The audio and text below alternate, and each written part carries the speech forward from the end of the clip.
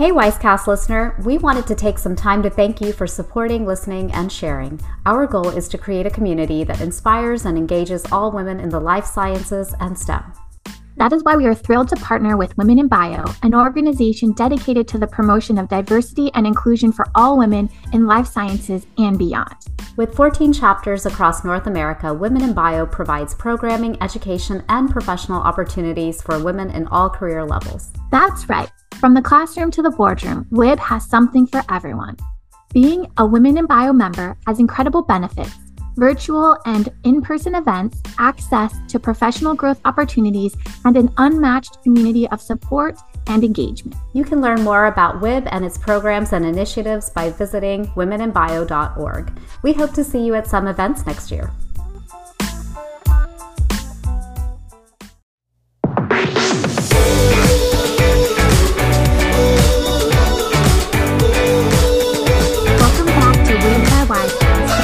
For Women in STEM and Education. I am Dr. Amber Miller. And I'm Dr. Richa Chanda. In today's episode, we are talking about how to do less and be more, strategies that all of us need. So Amber, did you apply that strategy on how you dressed for success today? I mean, kind of. So today, it was a bit cold today. It's overcast and rainy and whatever. So I'm actually wearing this big flannel not a t-shirt, it's a flannel button up that is my husband's that I stole from him. And so it is very comfortable and warm and cozy. And so for me, it's that this morning, I think I saw it last night and thought, I'm just gonna wear that tomorrow. So it made my morning dress routine super easy this morning. It's very cozy and comfortable. And so I think all of that just is that being myself, my cozy place, my happy place, and just not really caring that it may not be the most business professional or high fashion attire. But it definitely is working for my vibe for today, I guess. So kind of. What about you? So I think I did do less with other things, and so that I could be more in my fashion, if you will. I love it, fashion. So yeah, I prioritized looking good today, and so a lot of days lately I've just been athleisure, whatever, skirts, right? So today I actually wore a dress. I didn't have to be, I have research going on, but I didn't have to be in the lab today. So, it's nice sandals, and it's this empire waisted dress. So, this is, I feel like this is how I feel like I'm being more, because whenever I dress nicely, I feel more in control over my life, if you will. So I think I am embodying that vibe a little bit. And I love the quote that you shared earlier before we even hit record today about, an interpretation of this whole idea of doing less and being more. Yeah, so I guess it's from Jim Quick, but a colleague shared it with me. And it says, on the days you have 40% and you give 40%, you gave 100%. And to me, that's just that: give what you got, tune into what you have. And I think that goes with both of our dresses for successes. We had different energies and desires for how we wanted to feel today. And we just went with it, right? We gave what we had to give. And I think it's exciting because it really tunes into what we talk about today.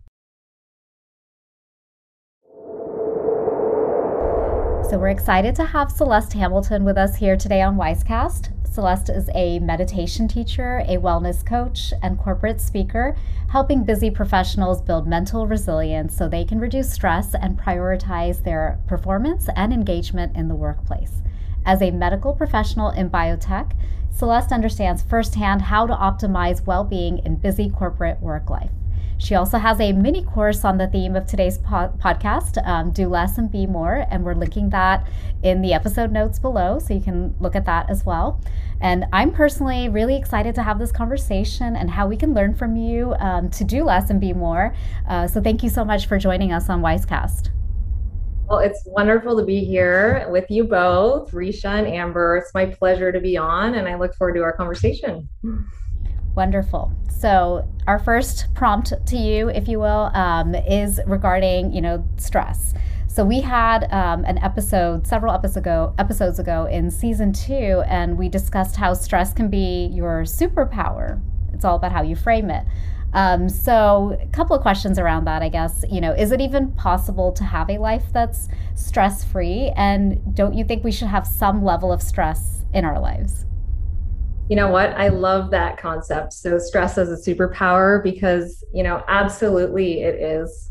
It totally can be. And it's like you said, just about how you frame it up. And I think for a lot of us, the issue with stress comes from either not really being able to recognize when we are stressed or overriding it when we realize that we are. And then also maybe not being equipped with the tools that can help us recover once we're in stress. So I would say, maybe going back to that in a bit, how to manage it or how to think about it, just starting with kind of a definition of stress and how we can look at it maybe more along a continuum of either good or bad stress or healthy, unhealthy stress, however you want to frame it, and identifying where we fall on that continuum and kind of getting to know that a little bit more intimately. And it's from kind of knowing where we're at and then being able to have some agency to make choices to manage it is sort of a starting place. So for me, I like to, stress is just, if we think about it kind of from a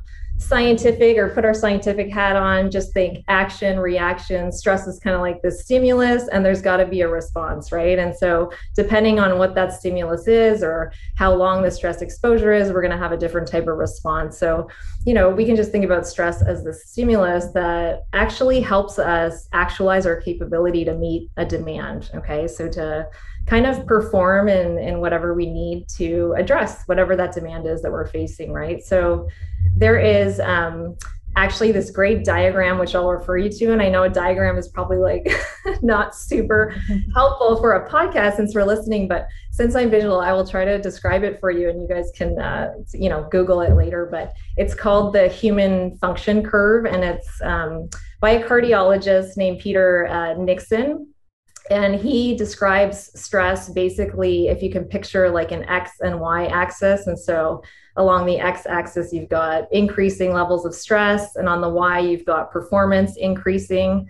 Then the shape of the graph there is kind of just like a rainbow or a U-shaped curve. And so, he describes these zones or the continuum of unhealthy or healthy stress to unhealthy stress and what kind of tips us over that point. So when we have some stress and, we start to, like I said, tap into our capability to meet the demand or improve our performance to meet the demand. So it's like stress is rising, performance is rising, but then we get to this kind of peak where fatigue starts to set in, and fatigue's really the driver of where we get tipped over into that unhealthy stress zone, if you will. We kind of go over the hump and then our performance starts to decrease and we're kind of, entering into that unhealthy zone. So if we kind of think about it as our perceived capability of how we can manage the stress, if we're, not fatigued, we probably feel able to manage it, right? But then when we're fatigued, we start to feel like, it's too much and we get kind of irritable or whatnot. So, yeah. No, and I think that makes so much sense, right? Like it is just, finding that optimal level because you need purpose, right? And so stress means that you care about something, that you have purpose, but then if you have too much of it, then it's, you can't actually perform well, right? And so that can be negative. So yeah, no, I like that. I like that as a visual, like the U, upside down U, and thinking of it that way is like, trying to find that, being in that zone, I guess, of peak performance. Yeah. And then if we go back to kind of, well, how do we find this optimal level of stress that isn't sort of detrimental to what we're trying to do or how we're trying to show up in our life? It's really about, tuning into where we're at on our stress continuum. And for all of us, stress feels differently, right? Our physiological expression of stress can be anything from, a headache to a sleepless night to brain fog to, stomach upset, like even just bringing a little bit of awareness to, when are we actually hitting that tipping point of when it's a little bit too much, and just knowing when we get there and then being able to kind of tap into things and that will help us rest and recover, from that stress. So we need to give ourselves time to recover. I think we all know what it's like to feel all of those things, the anxiousness, whatever it is, and then just keep going to deliver or meet that deadline or, get that thing done, check that thing off our list. And, we want to kind of identify and then pause and then really try to address it or give ourselves some space to rest and rejuvenate before we kind of continue with the exposure to more demands. I think it's interesting because you started the conversation with kind of either we don't know if we're like at high stress or like we just push through it. And just in your experience with all the different people that you've worked with, do you think one of those is more common? Like, are there a lot of people who don't realize that they're stressed, or is it more common that sure, we know we're stressed, but we just have to, like you said, meet that deadline, get the thing done, and we push through it? I mean, is it like an even mix, or is it skewed kind of one way or the other? I'm just curious. I would say definitely the latter. So a lot of us know exactly, that we are overtired or that we're kind of we're fatigued or we're feeling anxious and we feel like we can't or that we don't have that agency or choice to say no or to do the thing that we really need for ourselves to kind of rejuvenate. So I would say, yeah, we are just living in a culture that we're conditioned to override and, kind of just deal with the stress. And it's almost like the, things are, I feel like the paradigms are shifting, these days with mindfulness and all that. But, just the old adage of, work hard, play harder, and kind of just like push on through. I'd say that's what I encounter most with clients, who I teach meditation to. And even in my own journey, I think it was a little bit of a mix. I definitely noticed it, or there were some things I noticed, other kind of deeper levels of expression of stress that I might not have, but definitely starts with, connecting the mind and the body and understanding that, whatever we're faced with has a physical or energetic manifestation.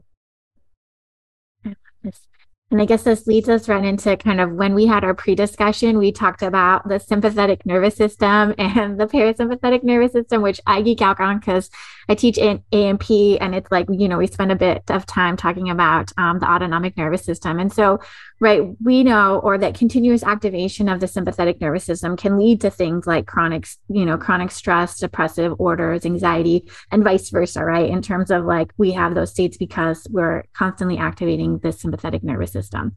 So I'm curious, because you mentioned like how to train yourself or retrain yourself so that you're not constantly living in this state of sympathetic nervous system activation. So I want to hear your tips on how we do that, how we make that shift and kind of get out of that like steady state activation for the stress response, basically.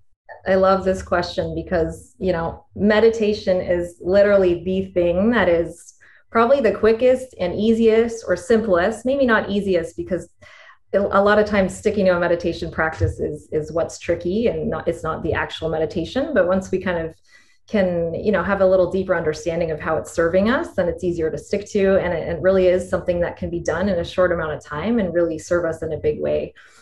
So yeah, it's like you described, when we're in that sympathetic activation, that comes from it's conditioning to feel like if we do more, we're more worthy, or, this achiever culture, whatever you want to term it, right? The more we do, the better we are, the better person we are, or the better we feel about ourselves, right? So we want to start to kind of disconnect from that. But going back to the physiology part of it, with meditation or with even just simple deep breathing, we, activate the vagus nerve and we turn on the parasympathetic nervous system response. So every time we, start with diaphragmatic breathing of some kind or invite stillness into our lives, and we're just kind of, invite rest in, we are able to tell our body, hey, it's time to rest. It's time to, restore fatigue, rejuvenate vitality. Our body feels safe enough to do that when we're in the kind of go hamster wheel, if you will. Our body doesn't feel safe to do that. And we're just being reactive as opposed to responsive. So it's really just, physiologically taking that time to, tap into diaphragmatic breathing to activate that response. And the more we do that, so kind of, I like to think about this in a couple of ways. So even if you're doing a bit of deep, keep it simple, doing, a bit of deep breathing, say you're going to sit down and take like, I don't know, 3 or 5 deep breaths or something like that. That can be really powerful because you can actually, elicit your response that way. And it's one of those things that if we're able to turn on that response in a moment of crisis or a moment that feels challenging, it's something that can serve us very quickly. So we can get turning on that response, pretty rapidly, but the more we practice that, the more we're able to make it be kind of our default to how we show up and respond to everything we do. So when we, when we start or develop a consistent meditation or more formalized meditation practice, we're able to, spend a little bit of time each day practicing turning on that response, spending a bit of time processing whatever our body is carrying energetically, kind of intellectually, emotionally, physiologically, giving our body that space it needs to rest a bit and, get used to, making an easier switch between sympathetic and parasympathetic. So here's my bad Hindu confession moment. So I neither Amber or I have jumped on the meditation bandwagon, so to say. And I know that there's diaphragmatic breathing and other aspects, obviously, to meditation. But we were wondering, why is meditation any better than exercising, crafting, gardening, what you will? Couldn't those things also have the same kind of physiological effect? Yes. So I love this question. It is probably one of my most common questions in every seminar I give and with most of my clients is, and I love to hear that you guys are tuned into things that bring you joy, help you connect, to yourself, with others, or even just to the present moment, because that's what it's all about. And so, I like to think about it as meditation. You've got a formalized meditation practice, and then you've got those things you're describing, which are meditative activities. So the difference comes here. So with meditative activities, we want to do those. We don't want to not do those. All of those things that kind of light us up and help us connect and just be present, whether it's, like you said, crafting, going for a long run, being out in nature, even just sitting down with a cup of tea, maybe journaling, having a nice bath. It can be really simple, just closing our eyes for a minute, putting our hand on our heart, just having a moment with ourselves to just be, as opposed to be, running to the next thing or doing something, right? So that all serves us. When we shift over and start something more formalized, like a meditation practice, we are sitting down in closed eye meditation, and it just helps us go a little deeper with that kind of relationship to being and connecting, to present moment awareness and just to what's going on in our body and our mind, our emotional experience, our physiological experience as well. And we're cutting off our, visual stimuli as well. So there's just kind of less going on, and that's what allows us to go deeper. So I like to view it as complementary. So we want to do all of those things you described, or the meditative like activities, or the things that help us just be as opposed to be, doing, so to speak. And the formalized meditation will just help us take that connection a little bit deeper, right? Because, and I'll ask you guys, when you're doing those things that you like, whether it's crafting or, walk in nature or whatever it is, do you feel fully connected while doing them? Are you able to disconnect? Are you able to really just be in them? Or, is there something else needed to kind of get you to that place? I mean, I would say, at least when I'm exercising, and that might be my thing, I can empty my mind of like the things that are stressors, I guess. I can be in the music, I can be, in that, like, just like the physical goals, I guess, right? Like that's kind of where my mental focus is.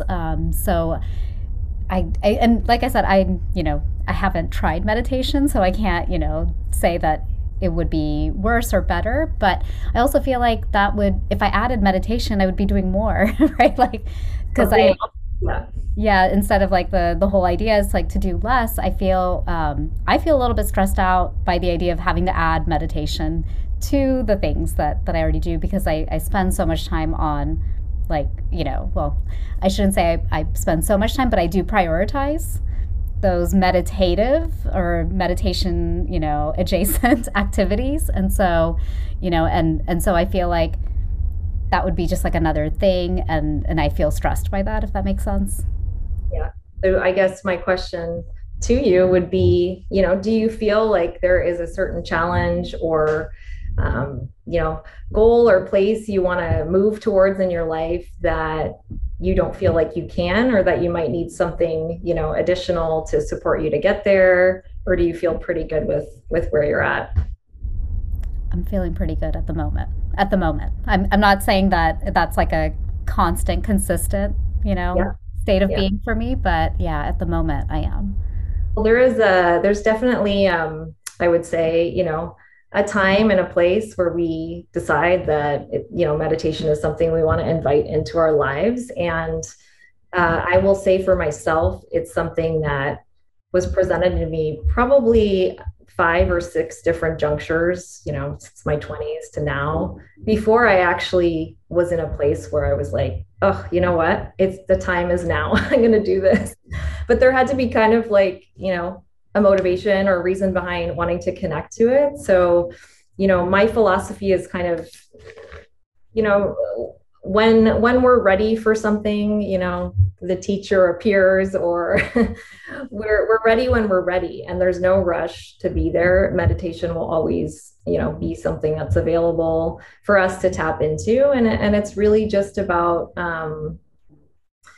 also understanding kind of, the view of what it can do for us. So we're able to kind of use meditation as a form of rest. So it's a way of getting a little bit of balancing out our days that are probably very active with, a little bit of rest. So for me, my meditation practice is, twice daily for 30 minutes. So, I have periods of activity and rest kind of balanced, and that helps me as, a scientist in biotech, a business owner, a single mom, kind of do all the things I need to do. Like, I really need that rest in addition to, my sleep, that extra rest. I feel it when I don't do it. And then, the other kind of benefits we get from meditation is just being able to have time for ourselves. It's a time for us to kind of check in with what's going on in our head, what's going on in our thoughts, our intellectual experience of existence. What am I feeling,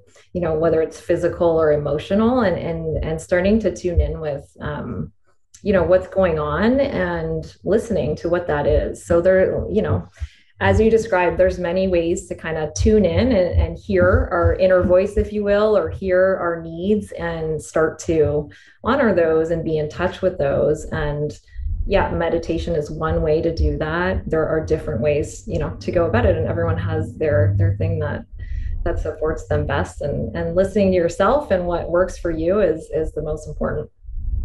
So I'm kind of curious, and it's a little bit off script. So Celeste, since you started on your meditation journey, what kinds of like physiological, I'm like data, right? Like, have you actually seen or noticed like effects for yourself? I absolutely have, and I would say that I will describe some of them for you right now. But I will say, for anyone that is maybe skeptical and maybe a scientist or critical thinker, maybe working in finance or law or healthcare or something, that's usually the people I end up teaching. We went to school for so long to think critically and kind of be like, we got to be bought in or kind of have a certain level of understanding before we're going to be trying it out, right? But the thing with meditation, and I would encourage you to get a level of understanding that helps you kind of appreciate, how it can serve you. And then the second part is, try it on for size. Treat it as like a science experiment. Try it, go all in, follow the prompts and the technique, and let the technique do its work. Just observe, see how you feel, see how, what shifts for you in your life over a period of, say, 30 days or something, and decide after. So that's what I always say when I'm teaching people, is just treat it like a science experiment. You can be, as skeptical, as critical as you want. And it's just about trying it and seeing for yourself, how it can serve you. And so in terms of my own benefits, I'll go back to your original question because I detoured a little. So many that I can barely begin to describe them, but I think, you know, some of the most important ones for me came with just my ability to be in relationship with others, especially with my son, also in the workplace, just in terms of kind of leadership and meeting demands, you know, in biotech. And the pace is it's fast paced. There's a lot of stuff that we have to do. And, you know, I felt like my ability to, I'd say one of the first thing I noticed was that I was able to focus better and pivot. So, you know, when you're trying to flip between different types of activities, that's probably like the biggest thing that it served me in. So just, you know, for now, it's like doing my son's stuff, doing my, you know, biotech job stuff. And I work in the field as a medical liaison. So, you know, I'm interfacing with hundreds of people. So I've got so many, you know, phone calls and emails and whatnot and meetings and just, you know, lots of information coming in. So being able to kind of pivot and then stay focused when I'm in each thing is something that I really saw helpful. Just like I said, the rest element of it. So kind of, I started doing my meditation, like kind of midway through the afternoon. So I would always have this slump of like feeling a little bit tired, even though I was someone that honestly, like I worked out every day, I eat really healthy. Like I've always done all that stuff, you know, like yoga, whatever it is. Slept, my sleep was fine. But after I had my son was kind of when I started to like tip over for me a little, and I felt pretty fatigued. Yeah, so I started doing the meditation kind of in the afternoons, and it helped me get through kind of a longer work day. So it was sort of like awesome because I could get a bunch more work done, which I'm sure you can relate to. Feels good. You know, like it would just kind of almost give me like a second wind. Like I would go through the first half of the day and I would feel fatigued. And instead of having, you know, a large Americano or something, I would do my 20-minute meditation, and then I would literally feel, you know, rejuvenated to go about the next half of my day. So those are probably the biggest things. I do like the distinction that you made between just kind of like meditation, like formalized meditation versus meditative activities. And I guess as I was kind of listening to that and thinking about maybe some of these other activities that are the like things that help bring me joy and help me stay centered, like being outside in nature, maybe gardening and crafting. And while those things help me like stress relief in a sense, right? Or find my happy place and do those things. I'm not sure that with those, right? Exercise is different. And granted, we both like exercise and it both brings us joy, but I'm not sure that with the other kind of stress relief, joy activities that I'm necessarily connecting with myself, right? In a way where I can really assess like, how am I doing? How am I feeling? And kind of one of those like those types of check-in kind of things. And so I think this is, you know, an interesting concept to really make sure you're taking the time to think about those things. And part of the reason I asked the question that I did at the beginning, which you probably thought was the no-brainer question about people understanding when they're stressed versus working through the stress, is because I think for some of us, me included, right, sometimes that like identifying how you're feeling and like what is really triggering things and driving things is not something that I do a good job at really maybe recognizing or taking as much time for to be able to process and think about. And so I could definitely see the benefit for carving out, you know, some time to just kind of sit in the stillness with yourself, if you will, to kind of just have that check-in time and really evaluate like, how am I feeling? What's going on? And so I guess that kind of leads into the whole, you know, like the last question that we have for you, which is the end all be all. Like, how do we do it, right? How do we carve out the time to do this? And what do we do if you're trying to guide someone who wants to start and doesn't know where to start, obviously outside of clicking your link and signing up for your class, but, you know, maybe someone who wants to like test the waters before they, you know, dive full in, like what advice do you have for them? Yeah, definitely test the waters. It's not up to me to convince you to do anything. So that I will say, and that is a philosophy I stand by in my teaching. You know, when you're ready, you're ready. And it's something energetically that you can feel. And I'm sure you've all experienced it with an interaction with another person. If someone has like a firm boundary or they're ready for something, you can feel it. So, you know, it works a little like that. But I would say for one, you know, we need to recognize in, you know, our society that time for ourselves is incredibly important. And the more we're tuned into ourselves and our own needs and are able to honor those, the more we're able to serve others. And that's kind of what what this existence is about, right? So the more we allow ourselves, because at first it can feel kind of like you described, Risha, like it's, oh my gosh, this other thing I have to do. But when you can maybe think about it or reframe as, hey, this is protected time for myself to see what's going on and make sure I'm not missing something, or that I'm sensitive enough to doing it. It's sort of, we start to build this bridge between our intellectual experience of existence, which I like to say, with our kind of more intuitive or emotional experience of existence. So through meditation, our intuition becomes, expanded or heightened, and we're able to really feel more grounded in decision making, knowing where we want to go. So yeah, those are a couple other benefits I would say I've definitely observed. It's just being able to find clarity much more quickly and being really rooted in decisions and not really having to do the pros and cons list, or like I just know, because I know how it feels in my body when something's presented to me. And so being able to tap into kind of that other intuitive or more creative, side of ourselves, right? So again, maybe if it feels like a struggle to kind of do something like meditation or even slow down a bit, we can think about, we're not slowing down or losing time. We're actually spending that time checking in with the most important thing, which is yourself. Because if you're not, as we know, if our cup is not full, we are not, serving others in our best ability. So I think that's where it starts, is honoring time and attention for ourselves. And that can be really uncomfortable at first. And, when we sit in stillness, as I'm sure you guys have experienced, if you've tried any kind of, meditation or just moment of being where you don't really have something necessarily that you have to do, that's when the stuff starts to surface. So sometimes it's uncomfortable, or things that we fear, difficult emotions, they have spaciousness to come up. And when we give them the space, we can process them and kind of free them from our energetic body, if you will. And it gives us, a feeling of more spaciousness and calm, ease, and flow in our life.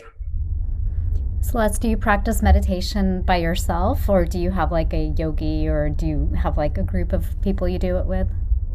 I have practice on my own. And so that's the technique that I learned and I've practiced for 7 years now. So it's a form of Vedic meditation. It's called One Giant Mind. So it's a standardized, technique. It's called a being technique, which basically just does what it sounds like, helps you be in the present moment, be with your thoughts, be with your emotions, be with whatever you're feeling, and learn to get comfortable with the uncomfortable, so to speak. So yeah, so my practice is solo, and periodically I'll tap into like the community and do like a mass meditation or something like that, which is incredibly powerful. Or there's lots of different forms of meditation or types of meditation techniques, and so different things you can try. Generally, if you start with a form of being meditation or transcending, that's a great place to start, because it's really starting with just the essence of being in stillness with yourself, which can be challenging. So yeah, I think I'm gonna have to try it like a science experiment, because it's going to be challenging for the extrovert in me, because I'll start talking to somebody, or fits to the four walls. Well, we're gonna have a little bit of fun with you if you're game for this. We're doing this thing where our listeners can get to know our guest a little bit more than just as a subject matter expert. So we have some rapid fire questions prepared, and Amber's going to time us for a minute, and I'll just ask you these questions, and then whatever comes to your mind, you can answer. Okay. All right. Ready? Okay. Scale of 1 to 10. How good are you at keeping secrets? Oh, wait, is 10 good or 0? 10 would be good. Oh my gosh. Yeah, I'm good. 10. Awesome. What's for dinner tonight? Oh, that I'm not good at that. My dinners. Dinner is a food box from Fresh and Lean. Nice. From 1 to 10, how hot do you like your shower water? Very hot. 10, 10, super hot. Current favorite binge-worthy TV show? Oh my gosh. Not rapid fire. I just watch. I can't remember the name. The same problem. Like, oh my God, because it's like I kind of go in blips where I'm watching like I'll binge it and then I won't watch anything for a while. Oh my gosh, can't even think of one name. It's time. It'll come to you after, right? Like after we're done. Up, I'll remember. Always mostly Latino drama type shows. Oh, I like those. Lots of like slaps and like melodrama. Well, thank you so much for joining us and for enlightening us about meditation. And I like your approach to it, that, you have to be open to it, right? And then, try it out, try it on for size. And then that's how you'll really learn if it's the right approach for you. So we have one last question for you. How can our listeners connect to you? Yeah, so I mean, I'm most of my marketing, I'm on LinkedIn, so that's the easiest place to find me if you want to send me a message. You can also email me at hello@drcelestehamilton.com, or my website, same, drcelestehamilton.com. Awesome. And we have all those links in the episode notes below as well. Thank you so much, Celeste. We really enjoyed this conversation. Agreed. Thank you. Thank you. Likewise. We are taking a little time off to do less and be more, so you will hear from us in the new year. Happy holidays from Wisecast. Thank you as always for listening and supporting us. Don't forget to donate to our cause using the PayPal link in the episode notes, and share your love of Wisecast with all of your friends. I am Dr. Richa Chandra. And I'm Dr. Amber Miller.